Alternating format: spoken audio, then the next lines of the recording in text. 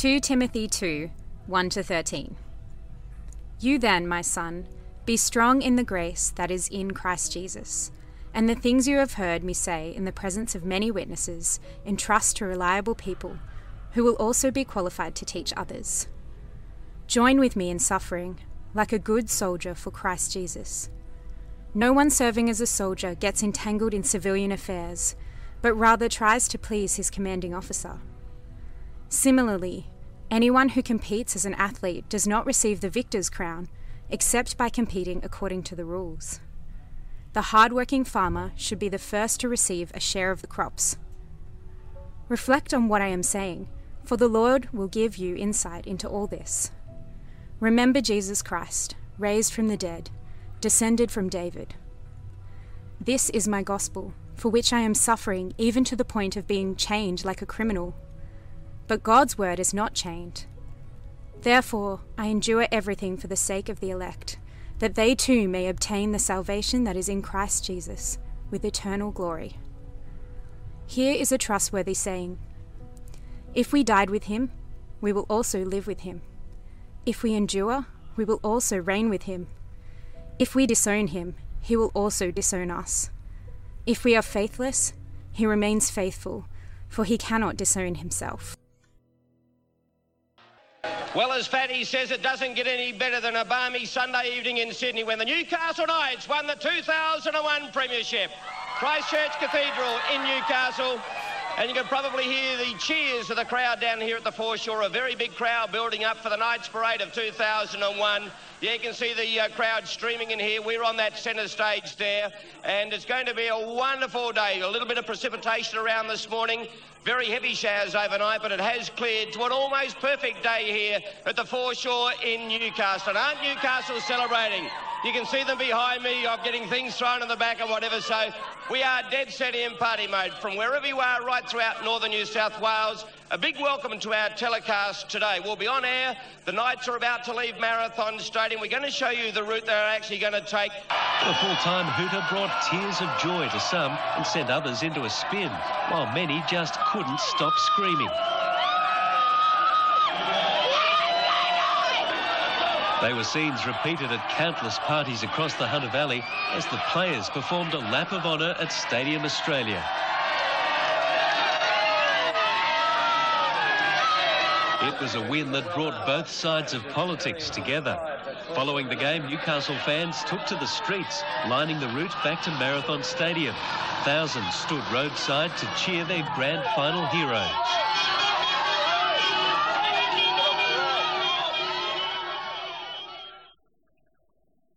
Wow. Doesn't that bring back memories? The Knights' glorious premiership in 2001, although I realise this week almost nobody in this room is going to remember it, because if you're part of uni church or youth, you're too young, and if you're part of AM, you're too old to remember that now. But in 2001, 100,000 people lined the foreshore to welcome the Knights home. That was 1 in 3 Novocastrians who turned up. And the excitement was just incredible. The jubilation, the mood in the city actually changed for about a month. People just seemed euphoric for weeks. So as you walk past people on the street, people were smiling at each other. People were talking to people at the cafe table next to them. For about a month, we rode this incredible high because our Knights had won. We had won the premiership, which is kind of weird, isn't it? It's funny the way we talk about that. The fact is that we hadn't actually won anything. Out of the 100,000 people who lined the foreshore, only 13 of them had actually been on the field that night, but it didn't matter. We had won because our Knights had won, our team had won, and so in some way, we had won the premiership. Supporting a team is like that, isn't it? When you support a team, their glory is your glory. We share in it all and we soak it up. You know, that just gives us the faintest glimpse of our future with Jesus. I want you to hold on to that image of 100,000 bogan Novocastrians in at the foreshore, because we're going to see something even grander a little bit later on with us and Jesus. But before we get there, today is a great day, isn't it? Our whole family is together. I was saying to Dan as he walked, I had goosebumps during that last song, having everyone just kind of singing together. Here is something unusual, though. Put up your hand if you were at the site visit last week. There were more of us in that room than there are here now. Does that surprise you? That room, it looks kind of small, but it swallowed more people than are actually here now. Because remember, there's a whole bunch of us going to gather after lunch as well. But we've got people from Lake Mac and Uni Church are here and AM and PM. The whole family is together, and I love that. And today is the culmination of 3 weeks getting excited about our building. And yet, if you've been here at all, we've seen time and time again, what makes the building exciting is not the building itself. It's how the building is going to serve our passions. How does the building help us to be a kind of people who pass the gospel on, not just to the next generation, but the generation after that? We want to be Christians who are thinking 3 generations into the future. How does the building help us to do that? How does the building help us to reach Newey and Lake Mac? It puts us right in the center of everyone. Now, here is something great that Dave Moore told me this week. The site visit we did last week, we were all there. A lady saw all of our cars coming in and out, and she came in off the street to find out what was going on. And she was like, I just saw all these cars in there, and I figured something cool must have been happening. What a letdown, right? But she said, are you guys going to be here tomorrow? How cool is that? We were like, no, don't come back tomorrow. That's a glimpse of our future. But today's the most exciting day. Today, I am barely going to mention the building at all. What we're talking about is the thing we're most excited about, the thing we're most pumped about. It's what we want for Jesus. And this is what really makes us tick as a church. What do we want for our beloved King? And Paul captures it beautifully in that little poem in 2 Timothy 2. He says, here is a trustworthy saying, if we died with him, we will also live with him. If we endure, we will also reign with him. If we disown him, he will disown us. If we are faithless, he remains faithful, for he cannot disown himself. Now, Paul says that's a trustworthy saying, which might mean he actually got it from somewhere else. See, one of the cool things about the Bible is God actually uses bits and pieces from other places and turns them into his divine word. So you might know it, but there are proverbs in the book of Proverbs that actually come from other cultures. Paul uses sayings from other cultures in his letters. Philippians 2, that thing about Jesus who being in very nature God and so on, may have been a hymn that Paul just pinched and put into the Philippians. I actually think it's kind of cool that God is happy to take human words and then incorporate them into his divine word. And so this trustworthy saying may have already existed. But it makes a wonderful promise to us. So have a look in verse 12. If you are a Christian, you are going to reign with Jesus.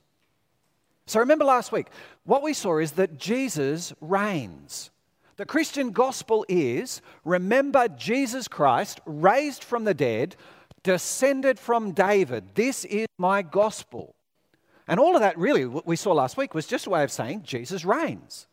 Jesus is the risen Son of David who was promised in 2 Samuel 7. He'll reign forever because God's raised him from the dead. In fact, this is, I think, one of the most amazing things about Christianity is, right now, as a human being, Jesus is reigning in heaven at God's right hand. Look what Peter says in Acts 2. He says, God has raised this Jesus to life, and we're all witnesses of it. Exalted to the right hand of God, he's received from the Father the promised Holy Spirit and has poured out what you now see and hear. For David did not ascend to heaven, and yet he said, the Lord said to my Lord, sit at my right hand until I make your enemies a footstool for your feet. Therefore let all Israel be assured of this. God has made this Jesus, whom you crucified, both Lord and Messiah, or Christ. See, right at this minute, this morning, Jesus is sitting in heaven at God's right hand, and he is reigning. He already rules the whole universe. And you know, as a church, that's something that we have clung to our entire life.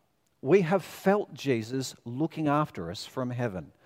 I've been our pastor now for 22 years, and boy, have I felt it for 22 years. Big Sunday is actually a really great day for looking back at the past. And if you've only recently come to our church, you mightn't realize how small and vulnerable our church has been for actually most of its life. When you come, you see lots of ministries and you see lots of teams and lots of leaders and lots of staff, a healthy budget, hopefully soon a building. Hunter Bible Church could look like it's fairly strong and secure. But for much of our church life, you would never have called us strong or secure. In 2000, I can only speak from 2000 onwards. In 2000, there were about 25 of us. And we were all young, apart from Neil. And we were all clueless. We were all clueless, including Neil. I was 27 at the time. I had never pastored a church. I was clueless. And we had no money in the bank. We had no assets, except a photocopier that usually jammed. It really did feel at that moment like at any moment we could fold. And yet for 22 years, Jesus has just kept looking after us. He's given us all these places to meet. When money was tight, He gave us more money. He's brought all these wonderful people to us. When we have been at our most vulnerable, Jesus has been our Lord in heaven. Now, of course, the danger now is forgetting how vulnerable we still are, right? This could all fall apart in a moment. Churches do, all the time. All it takes is the moral failure of a leader. All it takes is a financial scandal or false teaching or schism. We're just as reliant on Jesus as we've ever been. Don't be fooled by the numbers. But Acts 2:35, Peter says something really important. He says that Jesus' final rule hasn't been established yet. Yes, Jesus is sitting at God's right hand, but verse 35, His enemies have not yet made a footstool for His feet. There is still rebellion in human hearts and lives. And so we're still waiting for Jesus to come back and establish His final reign. And of all the things we're looking forward to, of all the things we are passionate about, that is our great hope as a church. The day Jesus comes back in glory. You see, our great hope is not a building. It never was. Actually, our great hope is the day that the building will become obsolete. Because the great hope is the day that Jesus comes back and destroys the building and destroys this creation and establishes a new one. That's our great hope. So have a look at what Paul says in 2 Thessalonians about the day we're looking forward to. He says, God is just. He will pay back trouble to those who trouble you and give relief to you who are troubled, and to us as well.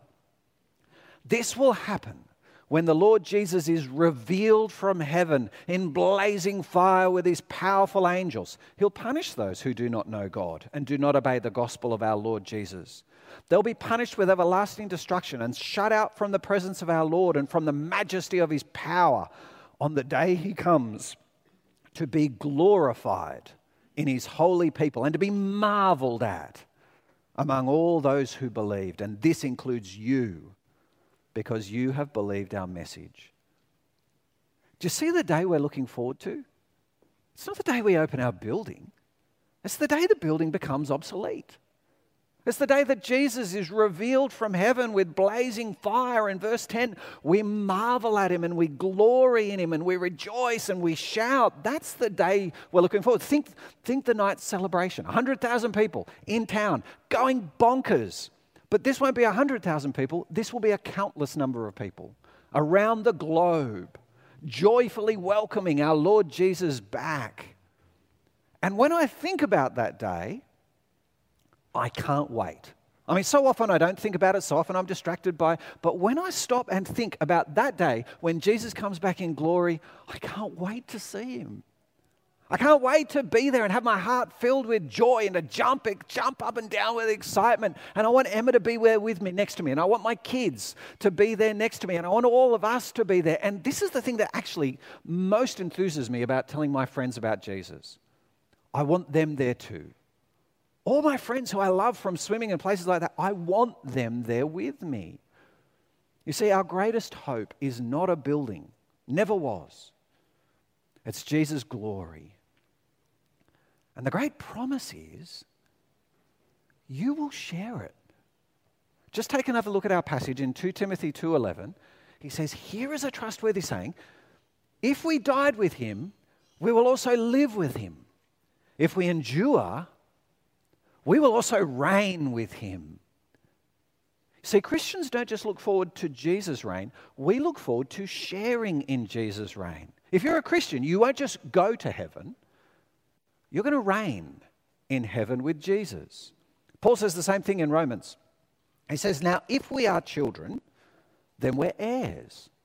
Heirs of God and co-heirs with Christ, if indeed we share in his sufferings in order that we may also share in his glory. So he says, we're children. We're actually co-heirs with Jesus, and our big brother is going to share his glory with us.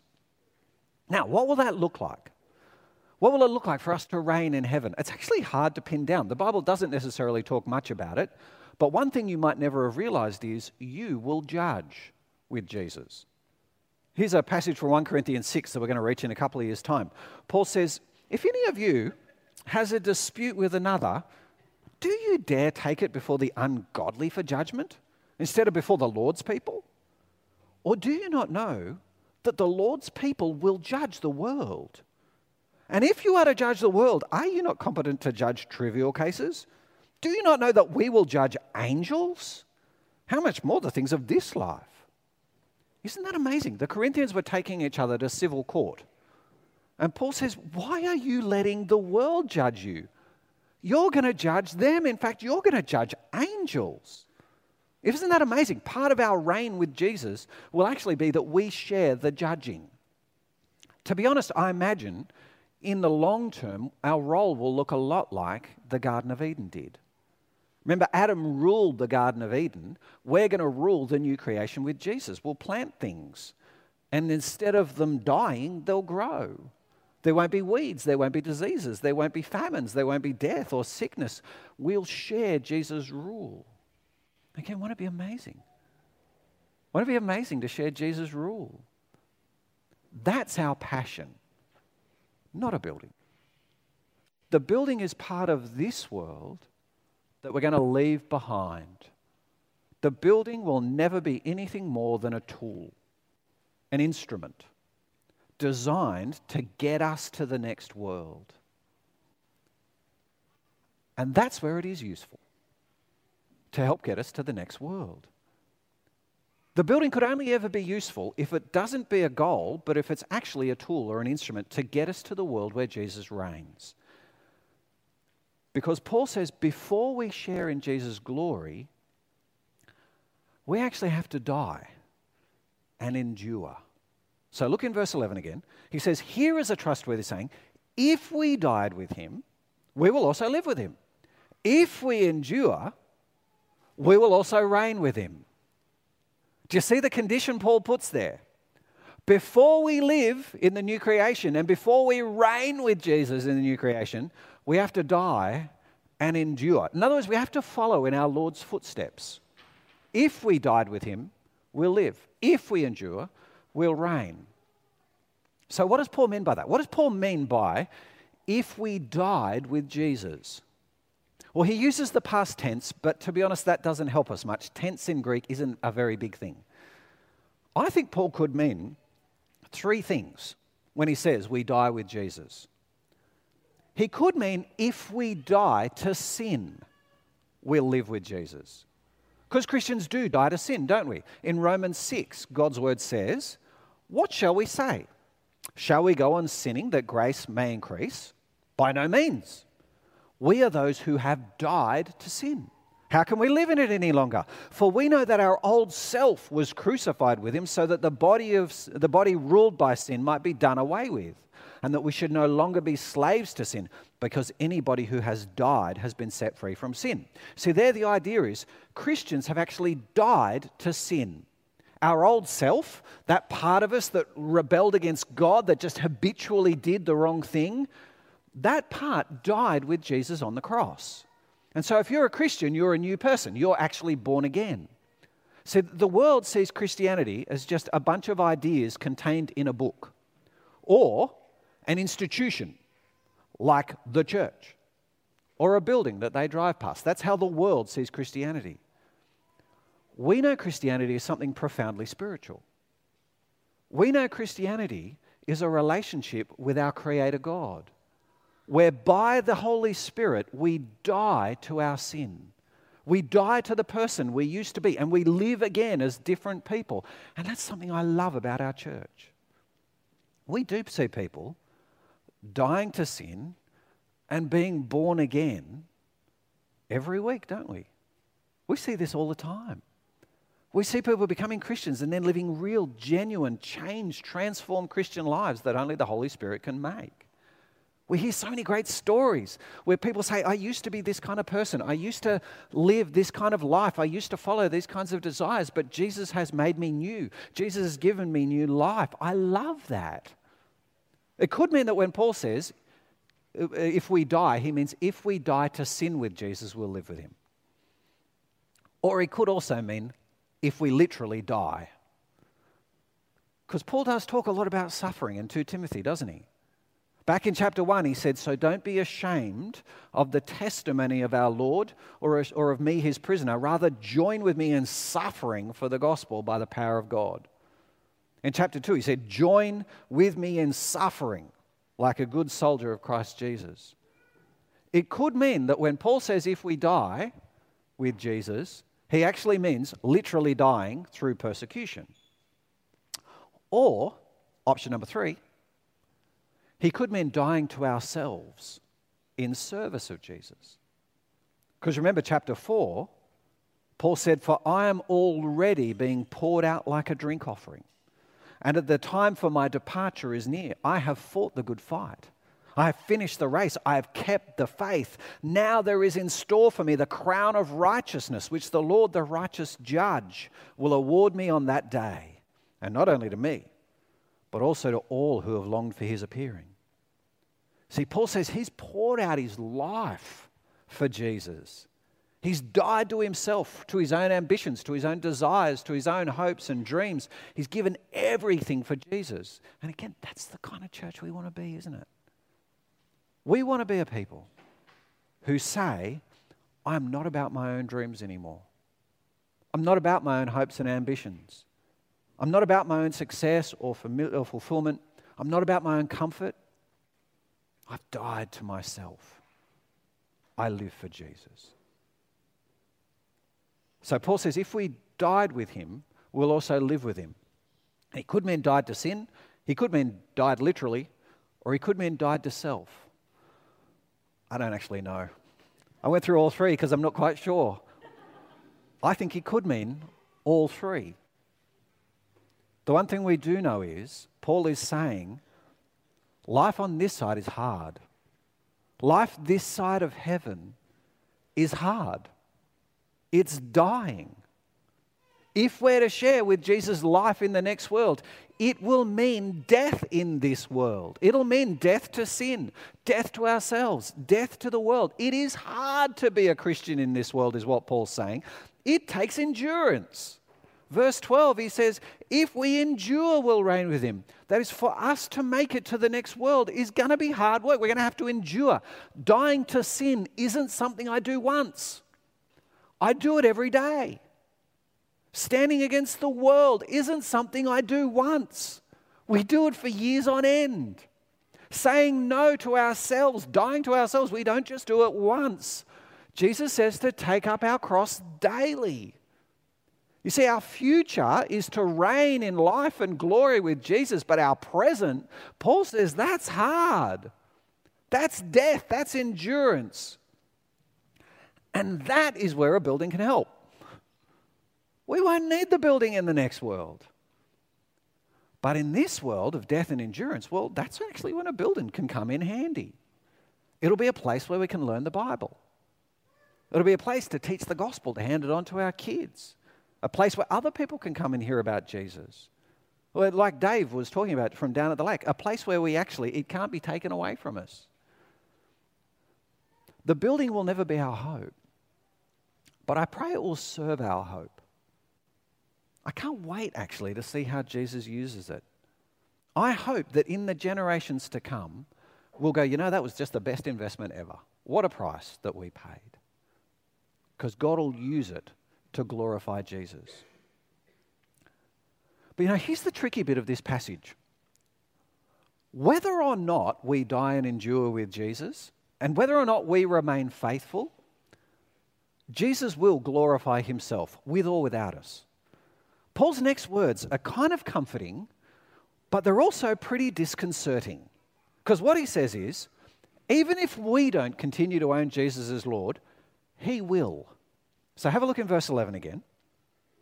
He says, here is a trustworthy saying, if we died with him, we'll also live with him. If we endure, we'll also reign with him. And that bit all sounds really fantastic.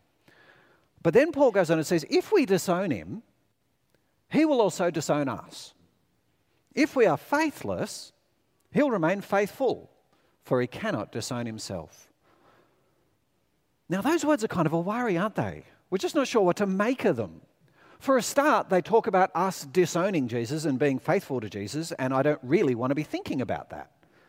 But then it also talks about Jesus disowning us. If we disown him, he'll disown us. And what's Paul saying there? It almost sounds like tit for tat, doesn't it? If we disown Jesus, he's going to get us back by disowning us. Is Jesus really that petty? No. I think Paul is saying Jesus is determined to glorify himself regardless of whether we do it. You see, what's our temptation in this world? Our temptation in this world is to disown Jesus as the Christ, isn't it? To be faithless, because we've seen owning Jesus is hard. Being a Christian on this side of the world means dying to sin and to ourselves, and sometimes even at the hands of the world.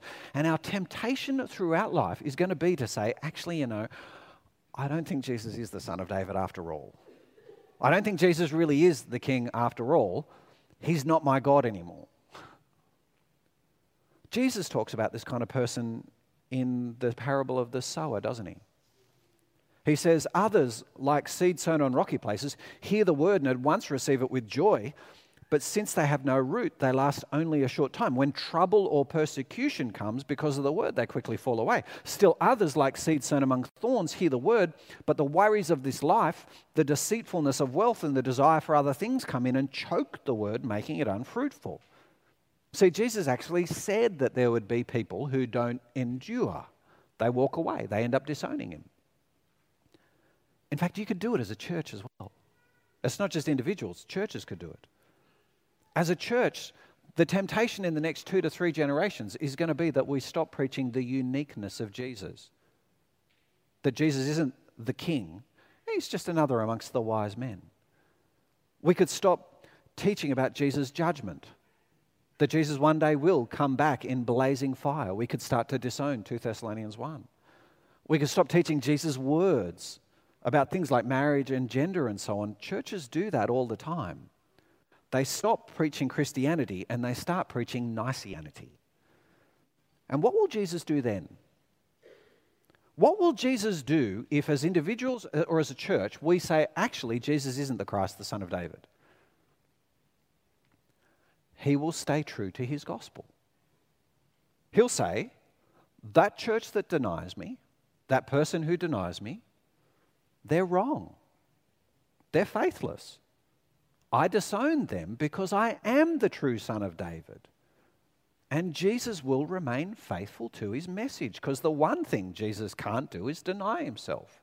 The one thing Jesus can't do is deny that he's the Christ, the Son of David who's risen from the dead. Jesus won't indulge in some kind of petty payback, but he will keep preaching the gospel. He will keep owning the gospel, even if we stop. See, this last part of this trustworthy saying, it actually shows us something that we have to really cling to as a church. And that is that Jesus' glory is more important than anything else in the universe. Jesus' glory as the risen Son of David is more important than anything in the universe, even our church. Yes, Jesus wants us to share his reign with him. Yes, he wants us to be in the new creation with him. But if we deny him, he'll still go on and glorify himself. If every Christian ever turns their back on Jesus, he will still glorify himself. Jesus does not need us. In grace, he shares his kingdom with us. But he doesn't need us. He'll glorify himself if we don't. Now, I think that is the most wonderful, liberating truth. Because, you see, we long to be faithful to Jesus as a church. We long to hand the gospel on to the next generation and the next generation after that. And we long to reach Newey and Lake Mac for Jesus. But it's really comforting to know that even if we don't, even if our children walk away or our grandchildren walk away, Jesus won't. He won't fail. He won't disown himself. He'll just keep preaching the gospel and raising up Christians to do it. He'll declare us faithful, but he'll do the glorifying of himself because he cannot deny himself.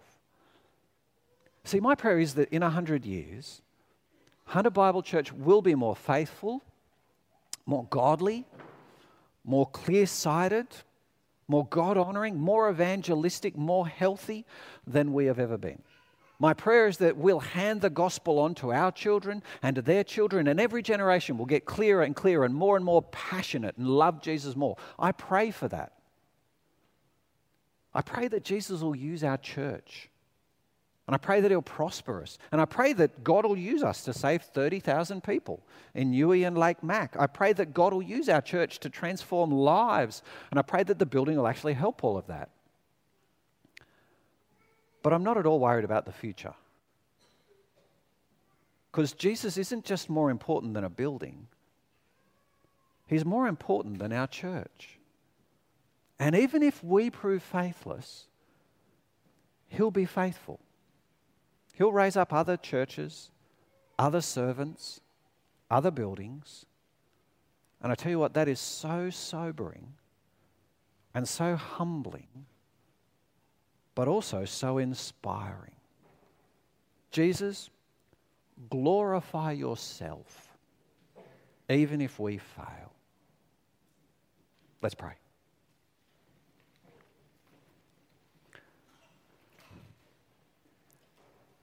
Our great God, we praise you that we are not at the center of the universe. We praise you that we're not even at the center of your plans, but that Jesus is. And we praise you that we will one day reign with him. That having made it through this life, having died to sin, died to self, perhaps even died in persecution, we praise you that we will live and reign with him. But we praise you that Jesus' reign is more important than ours. And that even if we prove faithless, he will continue to reign. He'll continue to own the gospel. And we pray for our church. We pray that in 50, 100 years, if Jesus hasn't come back, that our church will be more clear-sighted, more in love with you, more faithful, more knowledgeable, more godly than the generation that we are today. We pray that the gospel will be handed on, and we pray that you'll use our church to have an enormous impact on this city. But we pray that whatever happens, Jesus would do that. We pray that whatever happens, Jesus would bring glory to himself, for that's the most important thing. Amen.